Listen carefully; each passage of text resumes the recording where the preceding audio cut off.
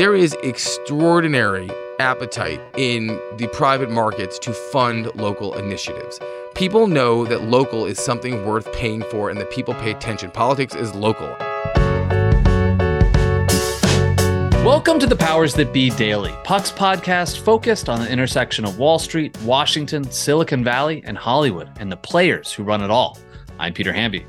It's Monday, November 20th, which means it's Media Monday. Today, John Kelly and I talk about all the media parties going on lately and what insiders are saying about David Zaslav as they sip cocktails and munch on past apps. We also talk about the hastening demise of local newspapers around the country and what, if anything, can be done to stop it. We'll discuss all that and much, much more on today's episode of Powers That Be.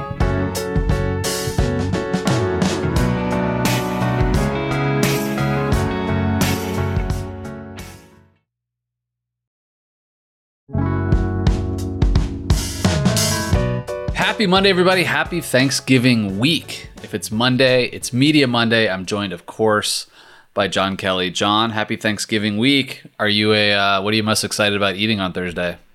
You know, Rebecca's vegetarian, so Thanksgiving is always like a little vegetable heavy in our world. But I'm a normal guy, Peter. We'll be up in Vermont. It's gonna be a small little family affair. Sounds cozy. How about you? Are you going down to Newport to see Katie's family, or are you going to go to Virginia? What's on tap? Please do not confuse Newport and the South Bay. She's from Manhattan Beach, my friend. Very different, very different. We are going to Katie's parents' house, yes. Easier trip. Much easier trip. So it'll be a relaxing day. Speaking of Katie, by the way, it was great to see you and Katie on Monday. We were together at long last. It had been weeks since I last seen you in D.C. When you interviewed Ron Klain, we were at Matt's event, Matt's leg of the Powers That Be live tour to see him interview Bella Bajaria. It was a fabulous event, I thought. On the rooftop of the Mandarin Oriental in Beverly Hills. Great crowd, lots of studio heads, lots of producers.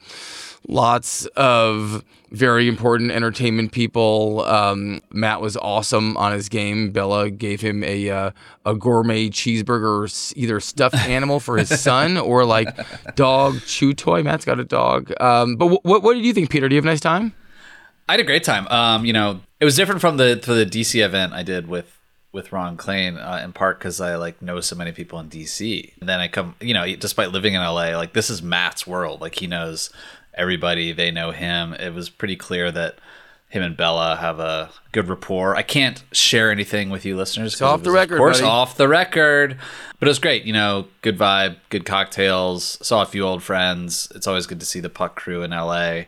And, I rarely plant my flag in Beverly Hills. So it was nice to go to a fancy event in Beverly Hills on a Monday evening, that's for sure. Speaking of fancy events, maybe not as fancy, because book parties happen all the time, I feel like, in our little media world. You were at a book party in New York City for Brian Stelter. Brian has a new book that came out this week called Network of Lies, the epic saga of Fox News, Donald Trump, and the battle for American democracy. You went to a book party celebrating this release, and it sounds like there were a bunch of media muckety-mucks there, and I'm told this was the same day that the 2 David Zaslav features dropped in the New York Times. Was everyone at the party, aside from talking about Brian and Fox News, were people gossiping about Zaz at this fancy New York media party you were at? Well, it was funny. I mean, I have to admit, I've gone to more book parties as listeners of this show know in the last 2 months, I think, than I have in the last 10 years. But the timing was serendipitous and sort of fun and funny. And I wrote about this a bit in the backstory. It was Wednesday. It was at Michael's, which I had not walked into in years. Delightful to know, by the way, that Michael's at 6 o'clock on a Wednesday pre-Thanksgiving week was entirely crowded. I mean, the dining room was more than 2/3 full. And yes, the Brian's party itself was a fresco of the sort of the Zazplex brought to life. These 2 pieces came out that day. And actually, it's just funny breaking the fourth wall constantly, right? There's this long piece that Jim Stewart and Ben Mullen and John Mahler wrote that sort of, I think, cribbed a lot of Matt and Dylan's and Bill's work over the last number of months. Sorry, but that's just the truth. And added the kind of narrative flourishes that Jake Silverstein and Bill Wasick bring in. I have to tell you, Peter, I laughed. Knowing all the principles here, I laughed a few times reading that story. Just imagining the moments when the editors yanked the pen away, so to speak, from the reporters with some of their more sort of purplish prose moments. There was some ancient regime sentence where I just thought, oh my God, there's no way that Stewart or Ben or Mahler wrote this, you know. And there were a number of those moments where I feel like there was a bit of kind of Oberlin Wesleyan influence on the Hollywood narrative here. But anyway, yes, the gang was all out. I had a great time with Dave Levy, who's was one of the quadrumvirates at CNN, who was longtime Zaz executive, Flackman. What's he like? I mean, my friends. He's awesome. I love him. Love him. My friends at CNN, like he was after my time at CNN, but my friends at CNN seem to really like him. Great guy. I think worked in the Clinton White House. Dave's probably a couple years older than we are, maybe more than a couple, and just affable, great dude. I've gotten to know him well and think he's a super guy. Nathaniel Brown was there, one of the other Zaz PR guys. Obviously, Brian, who was mentioned in one of these, extensively in one of the pieces, was there. Jeff Zucker and Allison Gaulis were there. I talked to Ellen Pollack, who is the Sunday business editor, who had worked on at least one of these pieces to get her sort of readout on it. It was fun. Jim Stewart himself was there too, and I, in the 30 seconds that I talked to him, was saying, "Oh my God, all my characters are here." So it was very funny and probably a reflection too of how small this world actually is at the end of the day too. I mean, it's. I mean, every time you talk about going to a New York book party, it's like the same 30 I know, to 50 it's like people. walking to the dinosaur It's like that in room DC, of the Natural History It's like Museum. that in Washington. It's definitely like that in Washington, I guarantee you. I have a question though. Peter Hamby wants to know. Hamby in the front row, please. This, thank you, Teach. The CNN piece about Zaslav and his involvement in CNN was, premised on his relationships and management of certain relationships at CNN, and they became fraught in many cases. They cited his relationship with Brian Stelter among them. But Jeff Zucker is like the headline thing here. Like, you were in the room with him right after this story dropped. I mean, without betraying the sort of chit-chat confines of a party, did he talk about it? I didn't. I talked to him for 30 seconds, congratulated him on a deal that he just did at Redbird, said hello, and left. No, I aim to not be tacky, but I also don't think he wants to talk about it. And I think everyone wanted to be here to support Brian. Like, Brian has some haters in the world, we know that, but there's no denying the fact that they totally treated him like garbage unnecessarily. And I think that there is, or I know that there is, I should say, I know firsthand that there is there has been a lo-fi charm offensive that's been going on for months, I think, to try and, beamed out from the Zazplex at Park Avenue South, to try and let people at CNN know that they recognize mistakes were made. They've certainly tried to let Jeff Zucker know that they regretted a lot about how that went down. I'm sure that there's also, the sheer presence of Nathaniel and Levy alone, I think, represents that as well. What's past is past is true. I mean, for those listening who read the smaller time story about the sort of 3 firings that Zaz was involved in at CNN, Licht, Lemon, Brian, part of this is life. Like, obviously, Licht had to go. It was a disaster. I think that the Lemon era had run his course. He was the star. He was the sort of James Harden of CNN at that point. He was unquestionably a star. Big bad culture fit, and a sort of declining CNN couldn't give him what he wanted, and it had to happen. They had to let him go, and then it seems like Brian was at the time, it seemed like a sort of sacrifice at the John Malone altar. It still comes across that way as well, and I'm sure people will harbor negative feelings for a long time. But if you get to Zaz's level, part of the reality is you do have to let people go, even when they're your friends. It's brutal, it stinks, but that's life, amigo. Man, getting fired is the equivalent of getting traded to the Clippers, and vice versa, I guess. Speaking of James Harden, that was an interesting analogy you just made. So, John, Dylan and I did a podcast going deep on the Zaslav stories. People should go listen to it from the other day. But what was the read in the room on these pieces?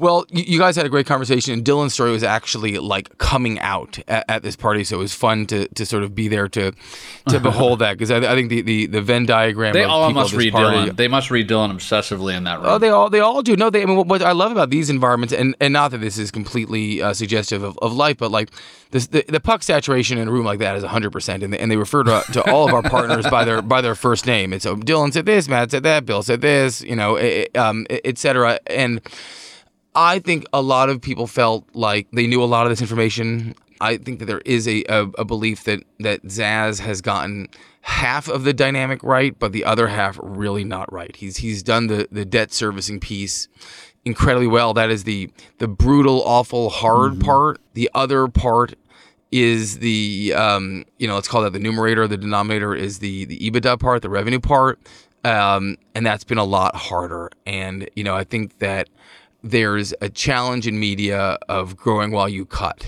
And, one of the tropes is cut to grow, which I think I actually remember hearing a lot of the CNN executives saying for a long time, the lick was cutting to grow. Guess what? I've spent a career in this business. It's very hard to do that. And I think that there's a feeling that the narrative at the moment is not on his side, but where I think I deviate a little bit from the popular opinion here is that Zaz is a remarkably empowered media chief executive.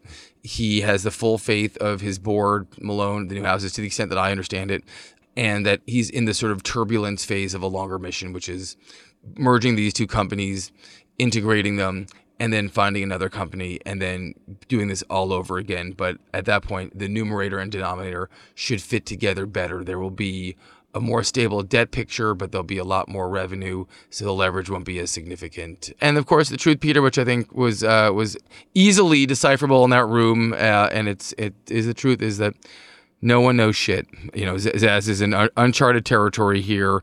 He's doing stuff that has not been done before. Hollywood is in a completely new phase of the business cycle, and he's out there, and he's got a vision, and he's not afraid to crack some eggs along the way. Well, if WBD is cutting to grow, I think the hedge funds out there when it comes to local news are cutting to shrink. And I want to talk about that when we come back after the break, about the newspapers that keep disappearing in local markets around the country. We'll be right back.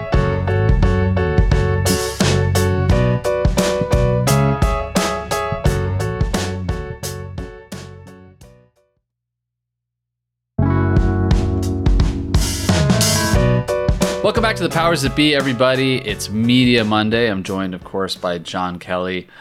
John, our friend Sarah Fisher posted a story last week, headlined, 1/3 of U.S. newspapers as of 2005 will be gone by 2024. And this is the lead. The decline of local newspapers accelerated so rapidly in 2023 that analysts now believe the U.S. will have lost 1/3 of its newspapers it had in 2005 by the end of next year, rather than in 2025 as originally predicted. There are about 6,000 newspapers left in this country. In 2005, there were almost 9,000.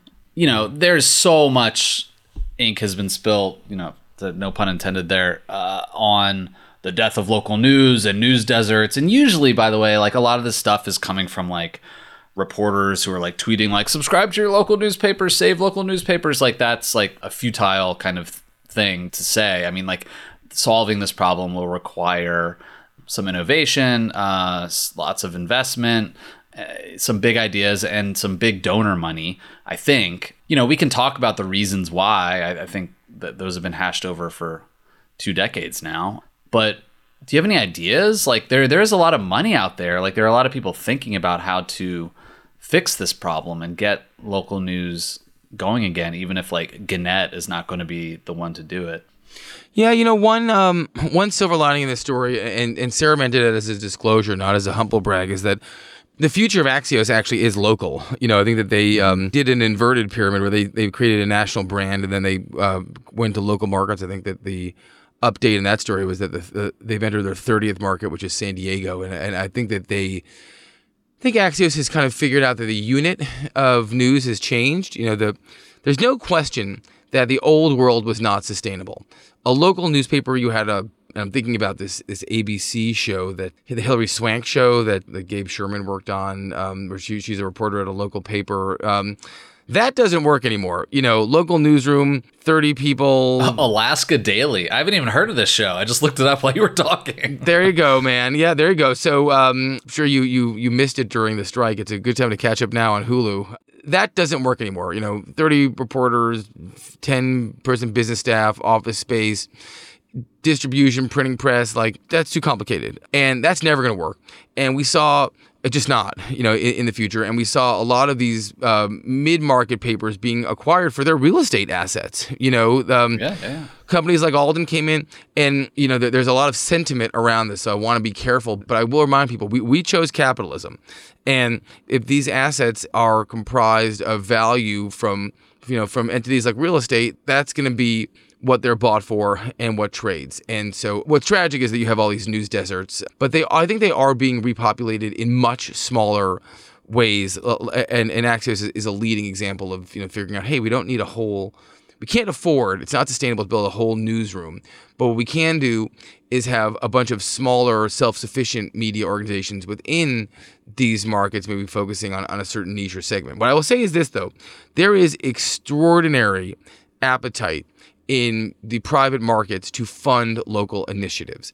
People know that local is something worth paying for and that people pay attention. Politics is local. I can tell you, in my hometown of Montclair, we have the Montclair Local, which is, it has a board stacked with New York Times people and ProPublica people, the sort of media town. And the print paper went away, and they're trying to figure out a vision for a digital version that exists on. And by the way, with the board that this has, it'd be embarrassing if they can't figure it out. But there's no question that this is exactly the sort of affinity-based publishing that has a paradigm moving forward. The challenge, and this has been a huge challenge, is I think the people who believe in this business and who practice this business the most have a hard time getting past a lot of the structures of that old world. Newsrooms is a phrase we use a lot. The newsroom is a concept that is going away, particularly in local. And I don't mean that in a sacrilegious way. Again, please don't at me. I'm not trying to denigrate the profession in any way at all, obviously. But journalism is going to be conducted differently and distributed differently. And I think the first wave of that change is going to be seen at the local level, and it's going to require entrepreneurship and risk, which of course has been the thing that's been missing from the equation. Local news organizations were the most risk averse, and it's one of the reasons why they were so vulnerable when the tide came out.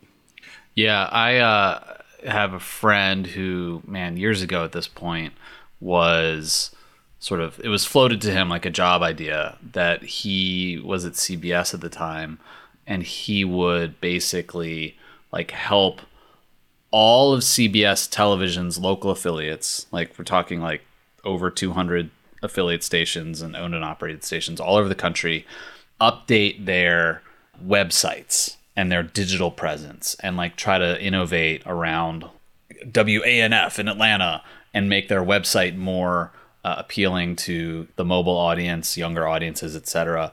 And, we're talking about local TV here, and this isn't local papers, but that world is so averse to innovation and breaking things and trying to figure new stuff out, the local TV networks and medium to small markets, they have their numbers they got to hit. They got their station managers reporting up the chain. It's just very, very hard to innovate. And the same thing is true for the papers. I subscribe to a few local papers. I subscribe to the LA Times here. I subscribe to the Richmond Times-Dispatch in my hometown. A lot of these places are paywalled, and look, if you are a sort of average consumer of information out there, you are not paying for news, right? News is for college-educated people with money to spend at this point. And so, if you put up a paywall, you are unfortunately cutting yourself off from a lot of people. And we see some cranky tweets every now and then about Puck where it's oh, it's paywalled. It's that's the point, man. But people don't necessarily understand that. But, the other thing I should note is, another area that feels I wouldn't say healthy, but where there's opportunity is public radio. It's vibrant down here where I am in LA, LAist and Southern California public radio. I listen to KPCC all the time. They've got reporters out there breaking news, like doing enterprise stuff. They are trying to become more distributed. I'm not saying that like public radio in El Paso is just as vibrant, but like, if you listen to the flagship NPR All Things Considered or Morning Edition every day, they're frequently pulling in stories from Mobile, Alabama, and Cincinnati, and Des Moines, and Sacramento, and like that audio is actually like a place where they might be the last bastion, like defending the castle. Honestly, like I everywhere you go on a road trip, whatever in the U.S., like you can turn on NPR, and that seems like, even as local newspapers are dying, like I'm hopeful that public radio is still afloat. I have to assume that everything that the culture wants will be figured out and offered back to it.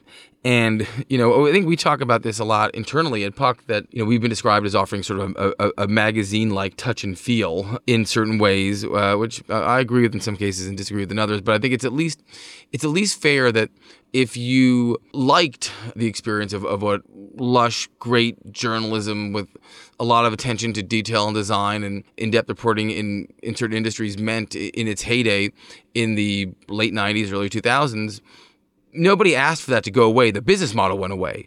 And that's what happened in local news, too. No one wanted less local news. In fact, I think we want it more now than ever.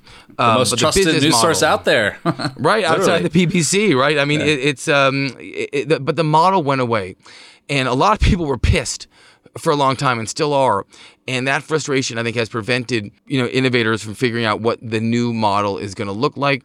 And it's perhaps blinded some people from realizing that you got to start small in the new model, and you have to figure it out. And I assume there's going to be a tapestry one day or a platform of smaller, independent, local, and affinity-driven news organizations that almost have like their version of Shopify, Peter. If you're covering Texas high school sports or covering San Antonio local politics, these industries are going to be, or these businesses are going to be starting organically on their own. And I think there's a wave of investment ready to sweep them all up and figure out how to populate them, almost like a much bigger version of what The Athletic did with local sports writing. And that's going to be the future of how we consume things. No one's figured out the model yet, and no one's done it yet, so it seems like an impossible nut to crack.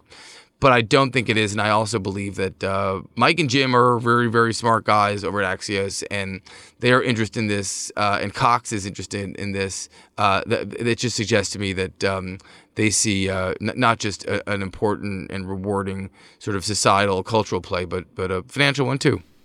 One more nugget from Sarah's piece. Roughly half of all U.S. counties, 1,562, are now only served with one remaining local news source, typically a weekly newspaper. And also one more little hobby horse before we log off here, John. Every time another newspaper shutters or a hedge fund comes in or there's layoffs, you see like typically journalists on Twitter sort of posting about how like blaming social media platforms for killing these news organizations. Look, you can accuse Meta and of like helping these places bleed out. No one talks about the original assassin here, which was, and it's not sexy, it was Craigslist. Like Craigslist took classifieds out of the paper, put it online, and that's when these places started to hollow out. Like Mark Zuckerberg didn't like wield the original sword that like killed these places. It didn't help, but people need to talk about Craigslist more. John, good to see you, buddy. Say hi to the Warshaws for me. Thanks so much for listening to another episode of The Powers That Be. As a reminder, The Powers That Be is the official podcast of Puck. We'd like to thank Ben Landy, Liz Goff, and Alex Bigler for their editorial and production guidance. If you like what you hear, please share with a friend. It really helps us keep delivering the inside scoop that only Puck can offer. Follow us on Twitter at Puck News. I'm Ben Landy. See you tomorrow. This has been a presentation of Odyssey. Please listen, rate, review, and follow all episodes wherever you get your podcasts. The Powers That Be Daily is executive produced by John Kelly, co-founder of Puck, Bob Tabador, and Ben Landy, executive editor at Puck.